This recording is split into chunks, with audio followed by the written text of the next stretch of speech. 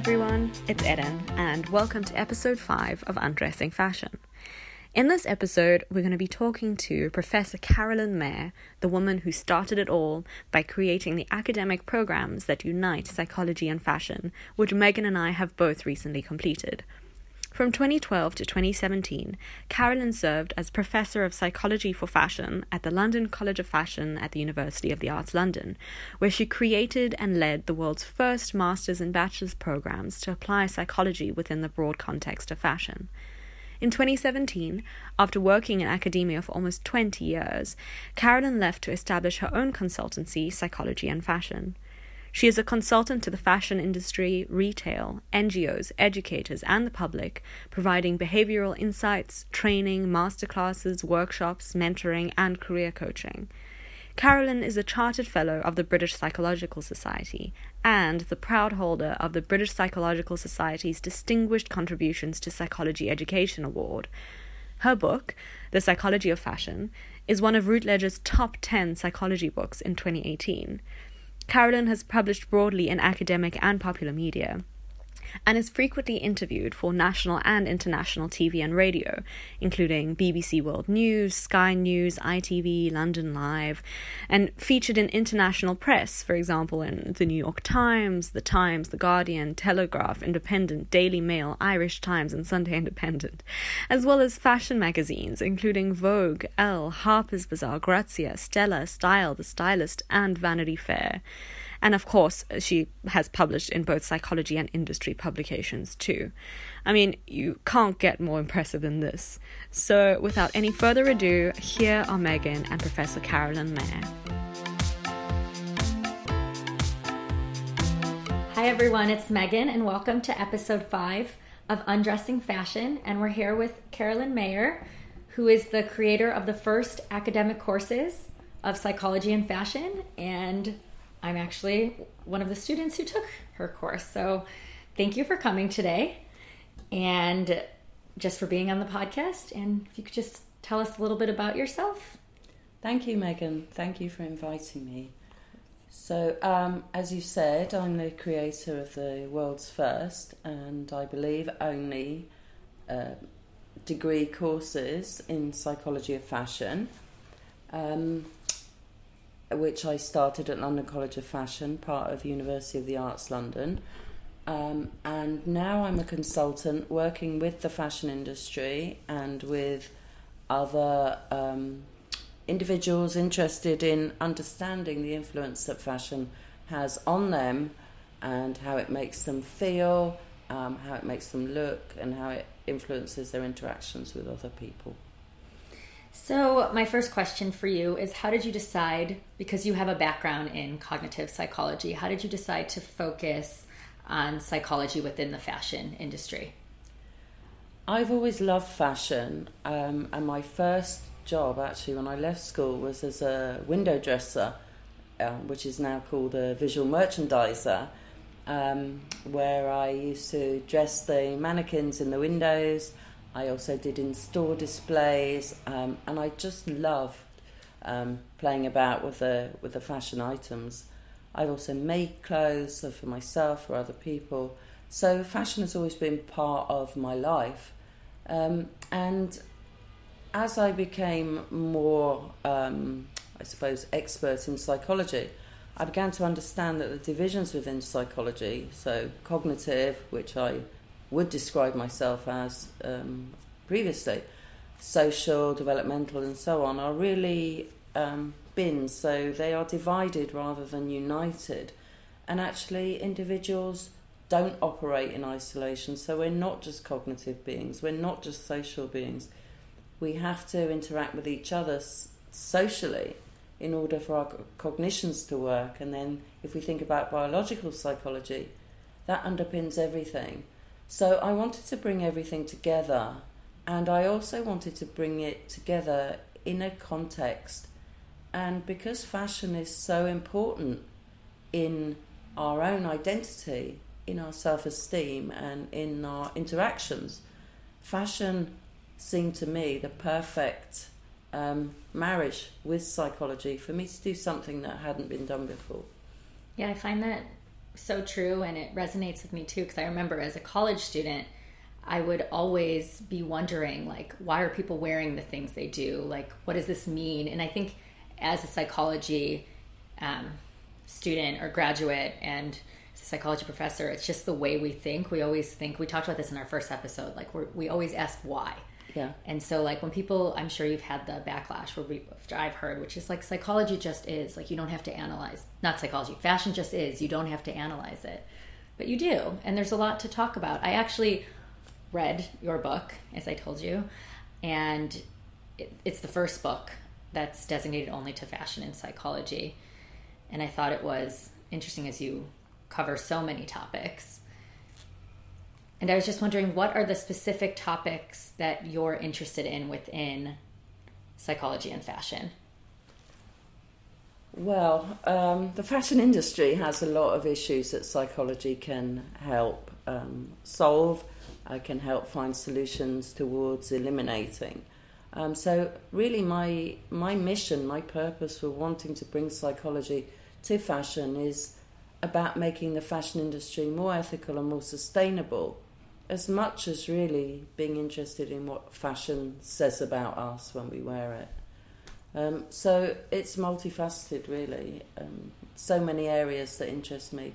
One at the moment that I've been talking about for, well, before I started at London College of Fashion in 2012, has been this issue of sustainability and fashion's environmental impact.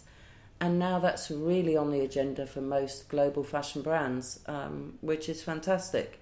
So we are seeing changes there. Another one is representation across the fashion industry. So we are seeing a broader representation of imagery in the fashion industry. Other issues around working conditions for manufacturing and machinists and so on around the world. Those are also in the spotlight now. You know, I like to take a little bit of credit for some of those changes. I'm not sure that I can take all of it, but hopefully the publicity that the psychology of fashion has had some impact. Well, I think you deserve a lot, as I came to London just for this course, as many others did, and I do think it is so prevalent now, like the BBC, I can't remember the name of that BBC documentary on fashion and how it's destroying oceans abroad. And growing up, I never thought about sustainability, really. And now I think about it all the time, about the waste. And when I was shopping recently, I bought like a dress that was upcycled from scraps from a really luxurious designer. So I thought that it's so interesting that we can help with all the waste. Yeah, absolutely. Yeah. And also psychology can help by forecasting trends better than sending out fashion scouts into the high street and seeing what they think or what in their opinion is going to be high fashion in 3 or 4 years' time. Because psychology can really do that by forecasting trends, looking at statistics, looking at data, massive data sets. Psychologists can analyse the data, and then by doing that, they can have more accurate predictions of what's going to be a trend. And by doing that, following that, they can reduce production and obviously reduce waste. Yeah, and as you're saying, like the kind of like stressing the importance and significance in the psychological lens within the fashion industry. So do you feel that fashion psychology should become more of an academic discipline, because it's still really new? Absolutely. I'd like to see psychology in all fashion departments, and I'd like to see psychology of fashion, for fashion, in all psychology departments, because fashion is part of our lives.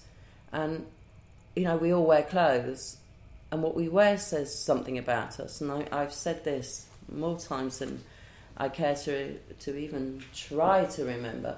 But it needs to be embedded in our understanding. And I think the reason that I'm so enthusiastic about psychology being part of the curriculum is that it should be informed by evidence, and that it's not just something that is spoken about by people who are using their own feelings, their own sensations about how they feel about fashion, but rather working on the basis of evidence. How do they know? That's one question I always ask people.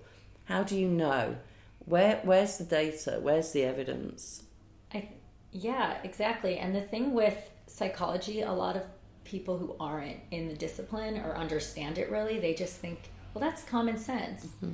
Well, yeah, it's common sense, but it's driven by evidence. And so that's why I think all this research is so new, because there's not a lot in the fashion industry that has anything to do with psychology. But if you or me or other people who are interested in it can do research on it and prove it, then it will be a really successful discipline. Absolutely.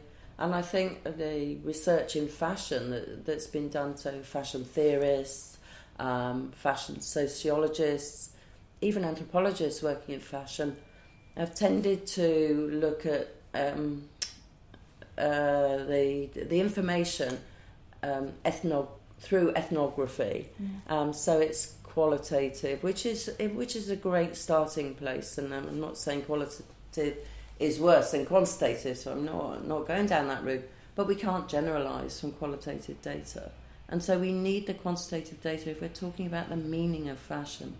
The other issue around the concept of fashion psychology is that lots of people who would call themselves fashion psychologists are stylists with little or no training in psychology. And I find this quite worrying because I believe some of the people who describe themselves as fashion psychologists can do a disservice by suggesting ideas which are totally unfounded by theory or by evidence, and some particularly around the mental health issues, by suggesting cure solutions or whatever, that wearing something can make you happy.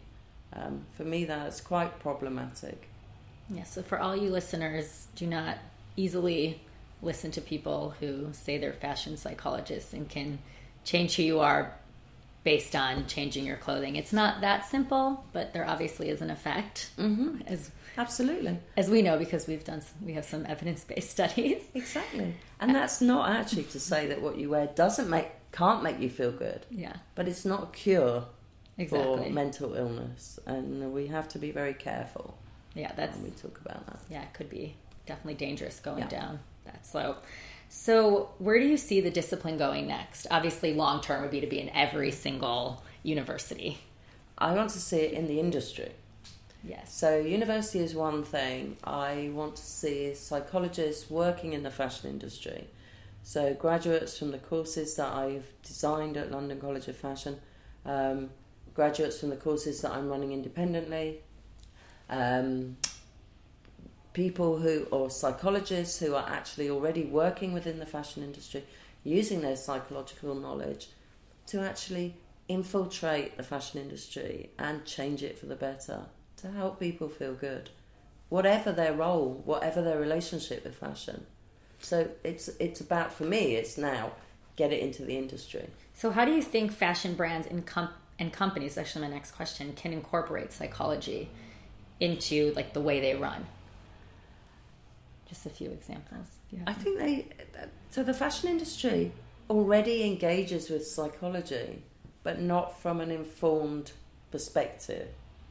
So we know they do fashion forecasting. Psychologists could absolutely give more reliable forecasts.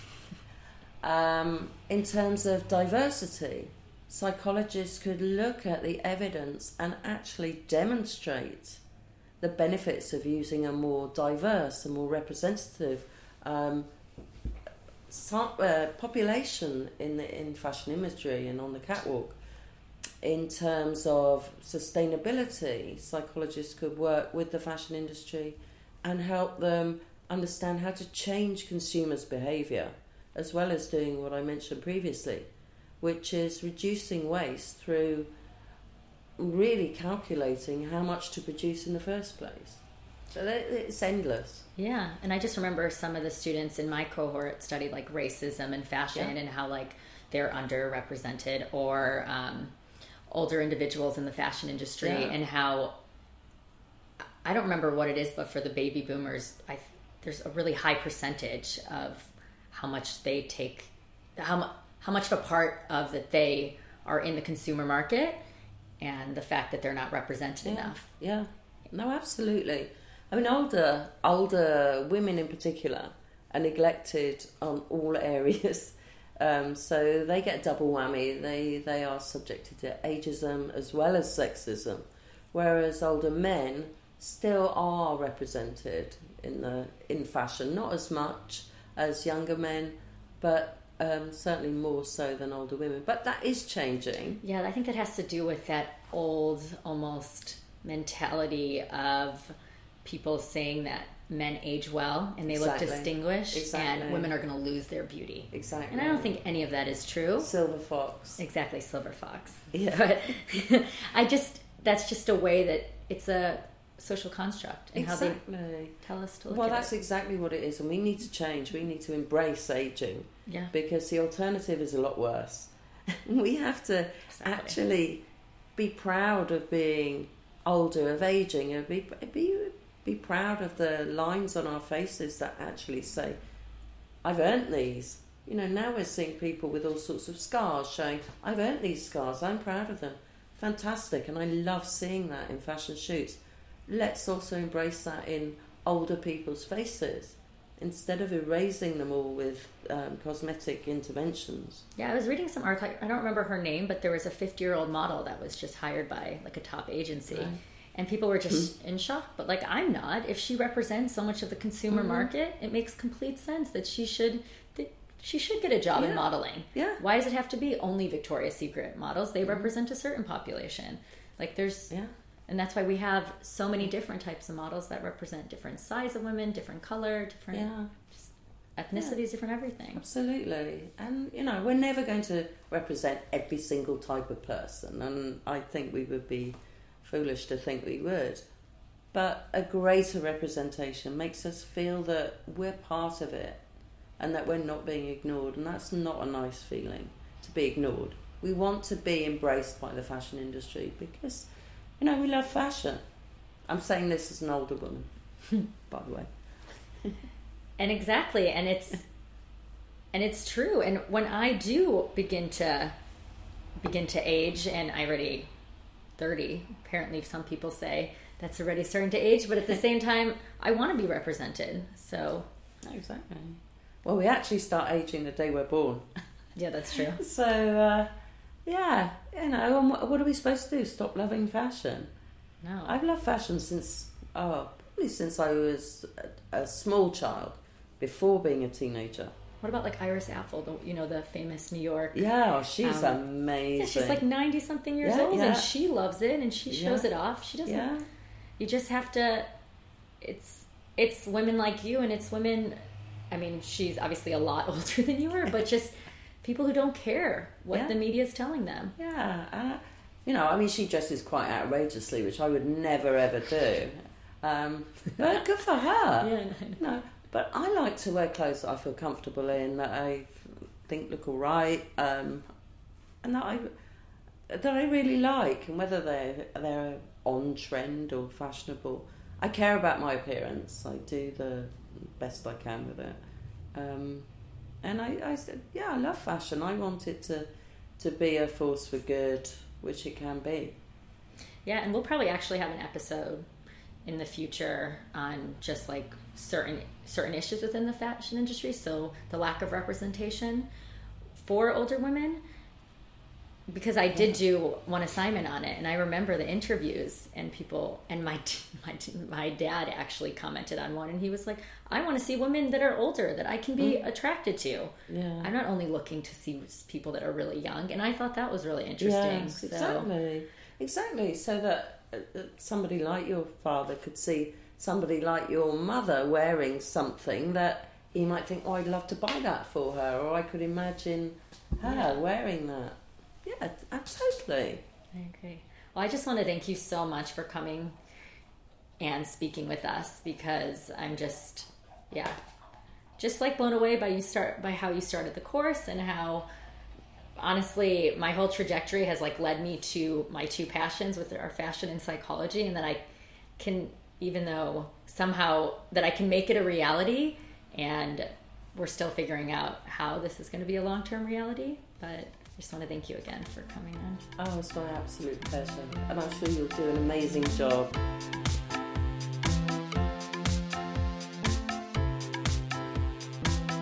Wow, that was a really interesting conversation. I'm so glad that you were able to speak with Carolyn Mayer. Like, I really enjoyed listening to that and hearing from someone who has actually had such an impact on both of our lives. Yeah, I feel really lucky that I was able to do the interview.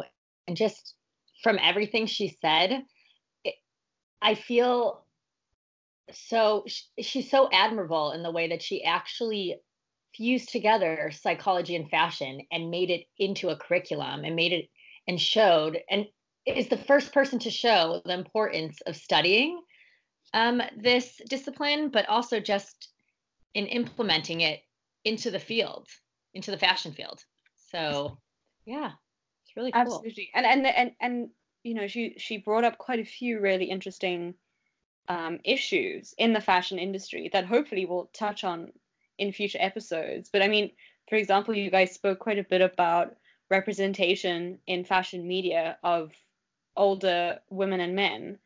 And I mean, her point about the way that even older women are represented in comparison to older men, and how that's different. And like, I mean, it's so true, and it's so interesting, and it's such an important population in terms of even just like on the basis of it, the amount of money that this group of consumers spend on fashion. You know, if you think about it, they're probably the wealthiest group out of everybody.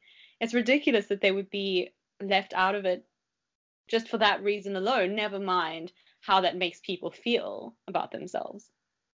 Exactly. Baby boomers I think, are one of the largest populations in terms of cohorts. And the fact that they are underrepresented in the media, where they're probably one of the most important consumers, is a complete disconnect. And so the fact that people are bringing awareness, and we've seen it in Dove campaigns, we've seen it in other campaigns where people are including older individuals and, you know, people of different color and race, and there have been initiatives, but it's still just the start. And even last weekend, my younger cousin said to me that she was saying, well, she's only in her early 20s, but she was saying how we have to take care of ourselves because women are only pretty when they're young and men age well, which that as I know. And I said that, so it's such a George Clooney, Richard Gere thing that men are silver foxes, as Carolyn Mayer said. And it's so untrue, because I see so many women who age so gracefully and so beautifully with or without plastic surgery. And we focus on the fact that we don't age well, and we're told this. And so older women are often looked at as just older and not pretty, when like it's not true. It's just the societal and social construct we have put on aging, which is men age well and women don't. And it's simply untrue, and we have to change that.